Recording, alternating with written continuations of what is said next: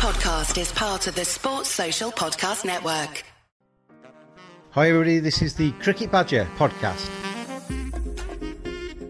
Each badger marks the track with its own scent. His black legs are short but very powerful for digging. The name badger probably comes from the French word bêcher, meaning digger.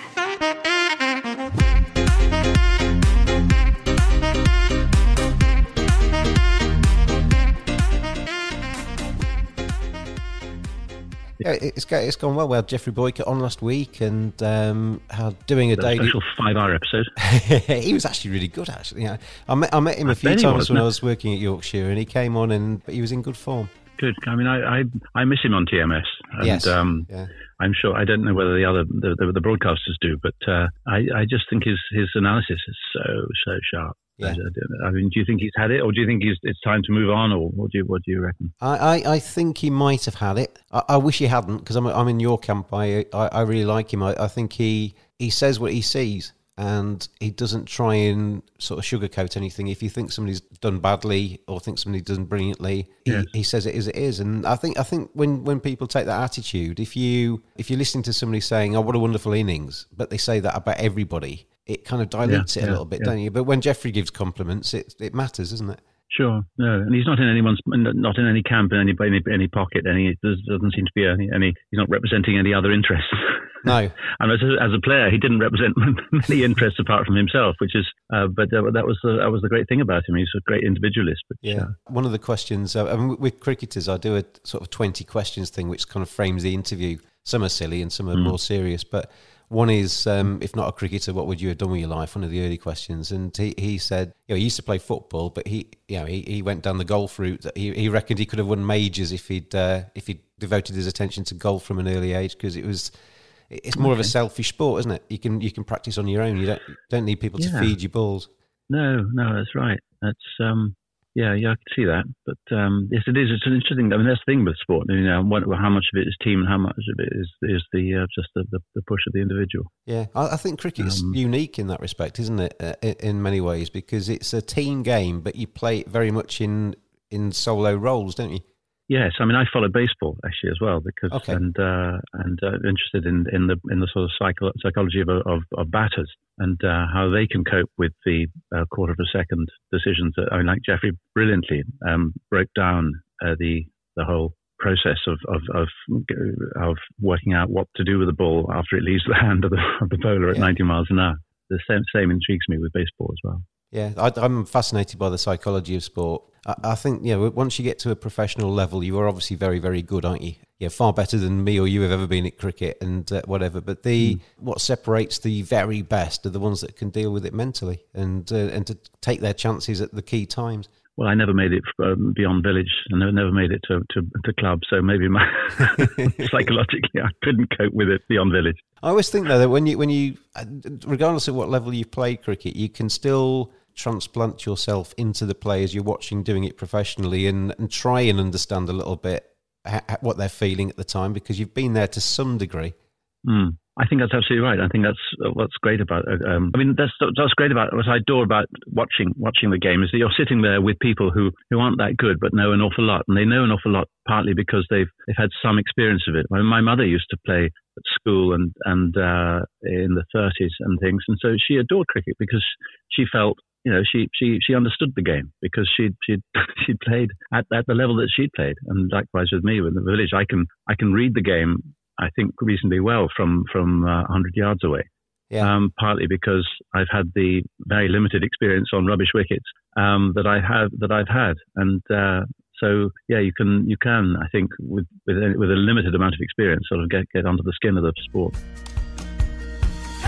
Moonrise is a sports engagement website to allow sports fans to learn from the very best. Get a personal video message recorded for a fan's special occasion. Have a professional cricketer as your next coach by getting video feedback or having a 30-minute conversation with some of the world's best players. Players such as Jimmy Neesham, Colin Munro, Tammy Beaumont, Danny Wyatt, Monty Panesar. Visit moonrisesports.com or go to Moonrise Sports on Facebook, Instagram and Twitter. Moonrise Cricket, let's play.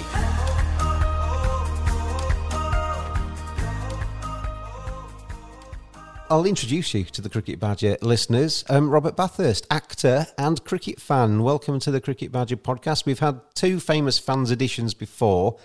We had Graham Lambert from the Inspira Carpets and Neil Foles, the snooker player, on the podcast a few weeks ago. And you're the 3rd in line. And I like to think that I get famous fans on that I have a degree of affection for. And whenever I've seen you on my screen, I've always enjoyed your roles. So it's a pleasure to have you on. Oh, thanks, James. Thank you. One of the difficulties with me for doing these famous fans things is I want to dive into your career as an actor. But the premise of the Cricket Badger podcast is obviously talk about cricket. So we'll start with the cricket. And you've obviously hinted at the fact that your mother loved the game and it introduced you to it. But what was it that made you fall in love with cricket? Where did that start? Well, she may have led me towards the telly when it was on, but I think terrestrial TV. We used to live in Ireland. We used to get the feed, the scratchy black and white live test match feed, and I used to watch it from a very early age. I used to be obsessed by the kit. I remember age 5 or 6 watching it and thinking, are the boots attached to the pads? I just thought, how does this work? What do they do? So it was very exciting when I went to a school in Ireland which played a lot of cricket, and it was just great. We used to play with these very, very heavy compound balls, and I remember I in the first over I bowled, I got an offie tweaker and hit the wicket with it, and I thought, this is fantastic, I love it. So yeah, no, I was obsessed with it. The style of it and the sort of the whole mystery of it was something that struck me from a very early age. I think that's it, isn't it? There's so many different levels to cricket and so many different layers to cricket that you can never completely learn the game. There's always something new to discover. Yes, and there is, and at every level, everybody has their own level, and everybody gets equally exercised about being out at whatever level it is.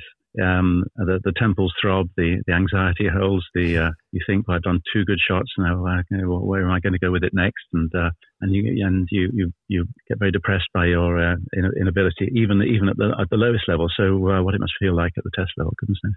Was there a cricketer that was an inspiration to you? Did you have a poster boy when you were younger, or was it purely with your teammates that you learnt to love the game? Well, we moved to Essex when I was 9. We moved to England, and sort of Ray East and J.K. Lever, and it was in the days of Brian Taylor, the wicketkeeper captain of Essex. I used to go down to Loughton Week every summer. At my village, I used to play for Nazing Common, and we had membership there, so I used to sort of go down on my own and watch the whole week of county cricket then. So yeah, it was sort of the Essex team of that era was where my heroes. Were you like me as a kid? Did you have your autograph book and you were chasing them after the game, or was it just purely from the stands? I didn't. I remember Stuart Turner at Loughton being somebody often asked him for an autograph as he was coming out, having been out cheaply. I thought, and this autograph guy got the rush. But no, actually autographs. I remember when I was doing a show in Leeds, and after the play, I was talking to somebody who had an autograph book. He was an older man, and he showed me a very old autograph book that he had, and it had Leary Constantine's, the West Indian signature in that. And I said, "How did you get that?" And he said, "Oh, wonderful." He said, I got that because me and my friend got Leary Constantine's autograph in return for carrying his bags back from Headingley to the station. Yeah. I love that. Is that strange to you as a human being that people like me obviously watch you on the TV screen and think we know you a little bit, and we don't really, do we? Because you're playing a character on the screen and don't know you at all, to be honest. Well, quite. I mean, a lot of people mistake you for the characters you play, and and all actors think that they're being completely different. And a lot of people say, "Oh, you must be playing yourself." I mean, the middle ground is true, because obviously you look like your character you're playing, but there's all sorts of things you employ which make you kid yourself that you're not playing yourself. And I think acting is, or all art is meant to be now so embodied. You're meant to be, if you're a painter, you're meant to be sort of painting about yourself. You're a poet, you're meant to be sort of dredging up the terrible things in your life, and if you're a writer, you're meant to be writing all about yourself. Acting is meant to be all about you. It isn't. It's really, you're just, as an actor, you're just a sort of conduit between the author and the audience. So that's the way some people look at it. You're best known for your role as David Marsden in Cold Feet. How much of him is you? Because I think he's a great character, and I think he's evolved a lot over the course of the two separate stints of Cold Feet. But how much of you is in that? Well, I don't know. I've never done that much therapy, so I don't know what I am really. So I don't know. I can't judge. I would say that. I mean, the thing about David is he's sort of epically unself-aware. I mean, he just the audience knows much more about him than he does about himself, and he's. And in order to play him, you can't be that unself-aware. Yeah. You have to be aware of the guilelessness of the character. So you have to be completely aware as an actor to play that sort of complete sort of detachment and inability to realize where he's going wrong. Every decision he's ever made has always gone wrong for poor old David. He does it sometimes for the best reason, sometimes purely selfish. In the early days, he was a sort of harsher character, perhaps. In the early days, he was a sort of Thatcherite boo boy who was the sort of getting sort of older 40-year-old yuppie. Was how I think he was originally drawn. So yeah, I mean, the word sort of chinks of humanity coming in through the series as the first 5 series we did. I've written some notes ahead of talking to you today, and I've written about David Marsden down here: pompous, well-spoken, vulnerable. Once things done properly, often messes up, which is pretty much what you've just said there, really. But I think that makes him a very likeable character because you're siding with him as the audience. You're siding with him, but you're watching him go through all of this turmoil. Yeah, and the pomposity is there, but the pomposity is often from a position of strength, and I think, well, maybe yes, in his own mind, he was coming from a position of strength. So I think you can't. It's very difficult. And what's great about what Mike Bullen wrote was that he allowed the characters to develop and do things which were not part of their character description from the word go. People do evolve, and he allowed the characters to get older for a start, and then evolve in terms of character and be dented by their experience and all that. So how they were at the beginning is one thing, but they were allowed to develop through the 22 years that we've been doing it. I mean, we started, I think, in 1996. We did the pilot, and it came out in 97. So with a gap in the middle, it's a long old stretch. When you first got together with that cast, because I think it's a brilliantly cast programme, did you sense the chemistry there? Was it automatically you thought, this is going to be good? Well, the casting was crucial because what's good about it, and it's in sort of an underrated quality of casting, is that none of us can play each other's parts. If you look at the American version, they did I think ABC did or NBC did a version. They took the first series and remade it, and it lasted, I think, about sort of a few episodes, and it got pulled. Is that to some extent, this is a very general point, but to some extent, the actors were sort of interchangeable in some ways. They all sort of stood languorously with their thumbs in their belt loops, and but they didn't seem to have that much distinction. And the casting of Cold Feet was, I couldn't play John's part and Jimmy's, and the same is true with them. So yeah, there was a distinction there, and we were all sort of very different, or different people, different sort of characters, and it was a sort of disparate group of people, but sort of shared history. Sort of kept us together, because I mean, my character, David, he was sort of the outsider, and he was only tolerated because everybody liked the Hermione Norris character, Karen. And so you sort of cope with David. You wouldn't normally want to hang around with, but after years of seeing Karen and David, he sort of became sort of part of it, and sort of shared history meant that there was a sort of solidity amongst in the friendship, which in a way is a sort of very real way of character, of how real friendships can form. It had its first run, and then it stopped, and then obviously, as you say, it came back again. Was it an easy decision for you all to make to return to the screen and to reignite those characters? It was a slightly different challenge, isn't it? You're all older, all got different kind of things going on in your lives as older people, so it had to still remain relevant, I guess. Yeah, I think it was a good move. It turned out to be a good move. It wasn't necessarily a slam dunk when we started. There was a lot of people were thinking, why challenge the memory of this? Why try and recreate something when? And it wasn't a recreation; it was a development. Mike Bullen felt that there was juice in the characters to show how they were after this 13-year layoff, and the fact that we hadn't been running since then meant that. There was an awful lot of sort of history going on in that time, which will have changed us, and not only age but experience. And it was as though the cameras. It was as though Cold Feet, the characters, they'd all been existing, but the cameras hadn't been there, and so the cameras sort of drifted into their lives again. And we've done 4 more years, and the cameras have drifted away again. So maybe in 5, 6, 7 years' time, the cameras will come back and see what these characters are doing and how decrepit they've got, and what life has thrown at them. So yeah, it turned out that it did work because it was of interest to see how these characters have gone, and we weren't just playing the same old tunes. It was taking into account how life's passage. I've always enjoyed John Thompson in pretty much everything he's done. Is he as funny behind the scenes as he is when you see him on the TV screen? John is relentless. I mean, he's. I once. I don't think he liked that very much. I called him the James Dean of comedy, and that he's ribbled without a pause. I think he's sort of. He just does. There's nothing you can throw at him that he doesn't riff with. And he will have a comment, an angle, and of course all the voices that he does. But he's a kind man as well. He's not just sort of endlessly just doing sort of stand up in your presence. But he's a really genuinely funny and enjoyable person. Yeah. Will you get out to India? Have you ever been to an IPL? I haven't, no, and I nearly went this year. I've been out to Abu Dhabi and Barbados and South Africa and covered cricket in those countries. And I really wanted to go out to India because I think just as a spectacle, because it's so crazed about the game over there, it'd be quite special.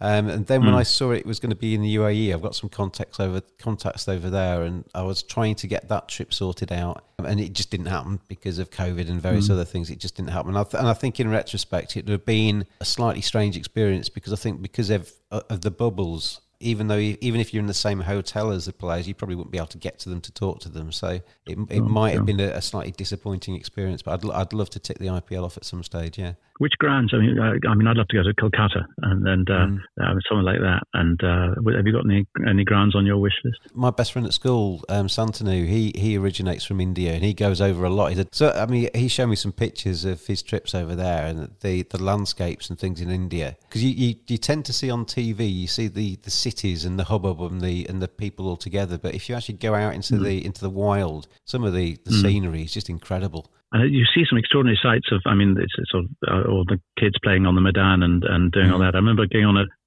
driving on a high road, looking out over some houses down below, and seeing in the back garden, he had a brother and sister playing, with just playing cricket in the back garden, and they had a small plank which they were using for the bat. And the ball was an enamel mug, and which would have turned sharply, I would have thought. And but it was just taking anything and just playing cricket. Yeah. It was just great to see. That has a different perspective to hitting the seam, doesn't it? Trying to hit the handle. Hit the handle, exactly. Yeah, beautiful. Yes, look the rotation on that. I saw on you did Wild at Heart, didn't you? Yes, I did. Yes, because I always think when I watch the I like Death in Paradise every now and again to watch that, and I always think that must be a great gig as an actor to get a week filming that and go out and sit in the sunshine and see a little bit of the country you're getting taken to. Is it as good as that? Well, Death in Paradise, I gather from people who've done it, they said that they always they film it off season and it's incredibly hot and sometimes hurricane. Oh, right, okay. So it's not great. But the Wild at Heart was great. I was involved in the 7th series of that. Yeah, I spent months out in South Africa and on this game farm. And I managed to see some cricket. I went to Pretoria, saw the Aussies in there, and got to the Wanderers and saw some games there, which was really exciting. Because you originated from Africa, didn't you? You were born. I was in West Africa. I was in Ghana. Yeah. West Africa. Not too much cricket there, but I was only 2 when I left. And the school I went to in Ireland, in Kells, Kells, played county cricket. County Meath played county cricket on the school pitch in front of this big house that the school was using, and they only turned up with 10 players. So we were all. I was 8, I think, and then our sort of 13-year-old star player was recruited to play county cricket for County Meath and on the school pitch. And it was also the year when Ireland beat the West Indies, got them all out for 26. Oh yes. And it was West Indies went into bat after lunch, and it was held at the Guinness Ground. And so I think there was other factors at play. I saw an interview you did in the Cricketer magazine where you talked a lot about spin. You already hinted at the fact that you got a wicket with your off breaks, and that inspired you to go on to greatness in cricket. Never maybe quite happened, but you're a sucker for a spin bowler, aren't you? Yeah, I mean, I wasn't told till I was 16, and I naturally just had a sort of an off spinner, which worked okay, and I could I could sort of try and fly it. I mean, the more I played, it was used to develop that. I never got a good leggy. I just tried, and of course, I just loved it when spinners started taking over tests, and having grown up with 4 quicks, 5 quicks, just blasting us out, and then to see sort of Warne and everybody just to dominate a test with spin bowling was just it increased the sort of interest in the sport. It was and the contest. As a member of the Spin Bowling Union, I loved that. So yeah, I mean, John Gleeson and people like that, and Jack Simmons. We push it through a bit, but was still a great spinner, I think. And Underwood, who again was pretty sharp, but was on a sticky dog. He was unbeatable, and he could turn it sideways. A lot of my younger cricket I watched down at Canterbury when Derek Underwood was coming towards the end, to be honest. But he was just incredible to watch, because I could never work out with Derek Underwood whether he was a medium pace bowler or a spinner, because he came off about 10 yards and rolled his own arm over quite quickly. But that combination of Knott and Underwood was special. Oh, I agree, absolutely. I adored Al Knott, and Underwood's had a sort of lovely sort of floaty approach, and surprisingly quick, of course. I mean, you see, and Alan Knott was his longevity was incredible. I can't remember how many years he did, but and the ball used to just sort of kiss into the gloves. It was just and endlessly doing his stretches and keeping him going. And I love that combination of Knott and Underwood. It goes back to what we were talking about at the start, doesn't it? About the individual roles within a cricket team. The wicketkeeper is such a specialised role, and if you do it well, it's fantastic to watch, isn't it? Knott, Russell, etc. I remember seeing Bob Taylor once at Leighton. I had my binoculars on at fine leg, and he was standing up to a quick. I can't remember who it was. I remember this in slow motion. I mean, it happened in a blinking, but and he took the ball down the leg side, which I'm always a standard how keepers can, with instinct, follow a ball after they've lost sight of it. And he took the ball down the leg with his feet off the ground, so it leapt up, and he stumped the guy before his feet had touched before Taylor's feet had touched the ground. It was the most beautiful piece of work, which I was so glad I was looking at close up. But yes, I think to see a good keeper, and several at the moment. I mean, when people say that was a half chance, and when the keeper has done so well to leap down the leg side for a tickle that's gone down the leg, and they've just missed it. They've sort of leapt about 5 yards in order to get it. I don't think you'd ever see Godfrey Evans do that. And so it's there's a fantastic skill. And I was a slip fielder, so I used to love working with really good keepers.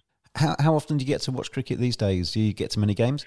Well, I don't see it much on television. I don't have the channel, but and I'm Test is what I always I go to. I'm not a great one day fan. I don't remember that many one day games. You get sort of excited in the moment, but I remember sort of Tests more. So I don't watch it. I listen to it. I mean, I love the radio coverage of it, and I would like to see more county games. I mean, I can imagine myself in a deck chair at Hove and seeing out my time there long into the future. There's worse ways to go. I think there's worse ways to go than sitting at home watching cricket. Quite. Yeah, and I love the whole experience of sitting in a cricket ground. What I hate is when people are just talking and not looking at the game, and that happens too much at Lord's. And when people are just yakking, and but I like it when people are watching the game at 45 degrees. You know, you're talking, but everybody instinctively is aware of every beat of the game and every moment of the game, and everybody's absolutely on it whenever anything happens. But you can still be chatting away, but it's sort of slightly sideways chat. But the main focus is on the match.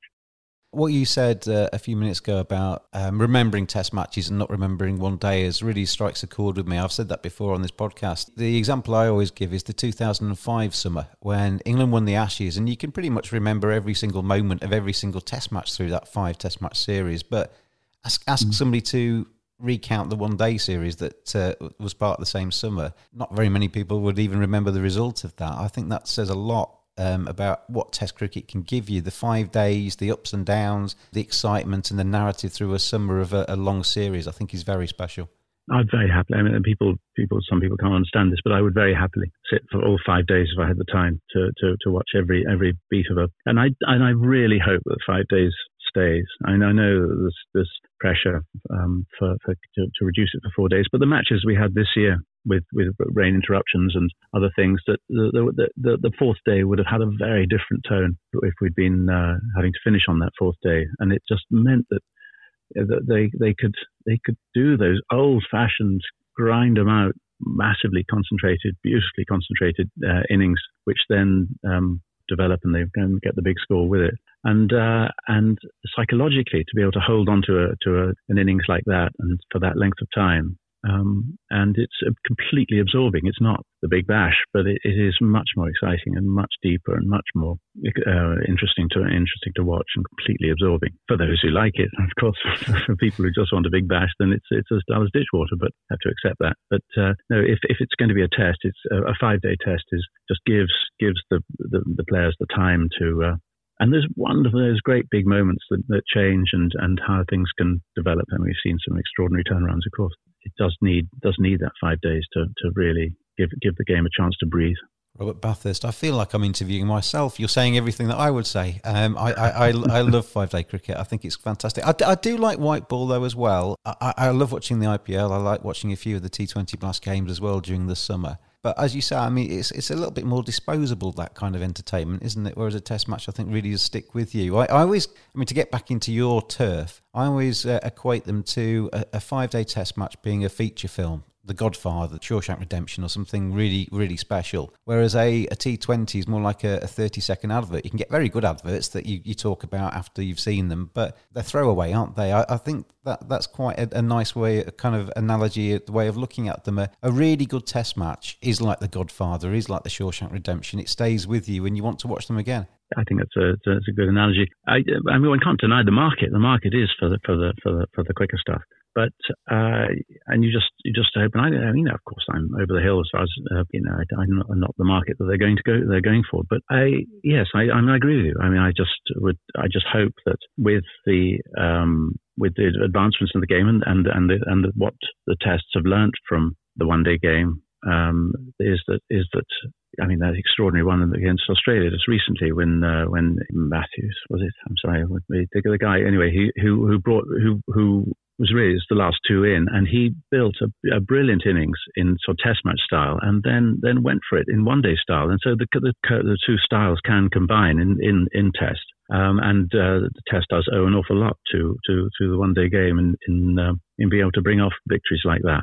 That was the Glenn Maxwell, Alex Carey stand, wasn't it? Glenn Maxwell, not Matthews. Yeah. Maxwell, yeah. I mean, you just thought, no, surely he can't do this, and he just built it, and he got sort of a few and over, just to kept it going, and then left him in a position where he could just open up. That is one of the benefits of the white ball stuff, though, isn't it? That some of the things they learn in one-day cricket have made Test match cricket a little bit more exciting at times. We'd never have seen the Ben Stokes heroics at Headingley without one-day cricket, would we? No, that's absolutely right. No, we have to acknowledge that. I mean, it's easy to be a stick in the mud and say everything about the one-day game is awful. It isn't, of course. It isn't. It's really exciting in the moment, whether you remember it or not. I must say that the new shots in the one-day game, it just made Gully a very dangerous position. You suddenly find yourself on the leg side, and you think, crikey, I don't know what it'd be like to see someone switching and aiming in your direction. I don't know about you, but when I was playing club cricket, I could hit a ball, but I wasn't exceptional at batting by any means. And when I saw the first dill scoop and somebody's down on one knee, flicking it over their own head, almost parting their hair with the ball as they flick it over the wicket keeper, I thought, it's an achievement for me to get bat on ball, let alone try something like that. Some of the shots are actually look quite dangerous, don't they? Well, I'm sure they are, and you just when they go wrong, they go very wrong. I mean, I suppose you wouldn't do those sort of shots if you didn't have a helmet, but it just means that the wagon wheel is extended full 360, really, and now you've long stop is a catching position, whereas it used to be just your long stop was just a crucial because you had a rubbish keeper, so you had to save runs that way. Yeah, I used to have that. Standard. Yeah, we used to have that at school. I haven't seen a long stop in Test for a while. Anyway. No. I mean, that's the other thing about one-day cricket and the way cricket has evolved over the last sort of 30, 40 years, really, is the standard of fielding is just ridiculously good these days compared to, go back to the 70s and 80s. They trot after the ball and give up on it halfway, whereas now they fling themselves around, and they batsmen have to really earn the runs these days, don't they? Yeah, it worries me sometimes they fling themselves even on balls which they are obviously going for four. And I know they play margins for it, which means that when they do really, really go at it, they have a percentage chance of getting it. But there are times when that percentage has gone and they still fling themselves into the rope, over the hoarding, and I just think there's a danger of sometimes these people doing a bit too much damage. Don't know how many falls they can take. They have to know how to fall really well. But then I don't play anymore because that the expectation to be running to the boundary and do a sliding stop, and it's lost all its dignity now. So, but the athleticism is fantastic. It's glorious, and the throwing and the picking up and throwing is brilliant. So it just does worry me sometimes that they're in danger of doing themselves in when they do, and they have to be seen to be trying so hard. Of course you do, and you want to tell the bowler you're doing your best, but I think there's a danger of doing yourself an injury whilst you're showboating that and chasing balls which you'll never get. I mean, it used to be, of course, people used to stop it with their foot and then bend down, pick it up, and throw it in. Yeah, so they're all really sharp now. A good example of that was one of the IPL games the other day. Shimron Hetmyer was, I think, mid-wicket, and the ball was hit well past him, and he just trotted it and kind of almost ran over the ball, and all the rest of the fielders were glaring at him. Why didn't you put in a dive and everything? And that is where we've got to, really, isn't it? Everybody's expected to fling themselves around regardless. And I remember Gower getting a fertilizer graze on his arm, which made it inflate, and he sort of flung himself to something, and that, I don't know if that put him off flinging himself, but they can do yourself damage, and they have to be as good at falling as a rugby player. The Gowers and the Randalls that were around in the 70s, 80s, they wouldn't stand out these days, would they? They would be part of a number of fielders of the same kind of caliber. At the time, they were incredible. I think Gower and Randall would stand out in any team. I just read Derek Pringle's book, Pushing the Boundaries, which was magnificent. I mean, I don't know if you've seen it. It's a fantastically funny anecdote on every single page. I just roared with laughter all the way through it. And his description of Gower and the things that he got up to, and Randall and his quirks, but certainly those sort of characters. I'm sure they do exist, but they were great individualists, and must have been frustrating at times for players. But I think Gower and Randall, you'd want them in any of your teams.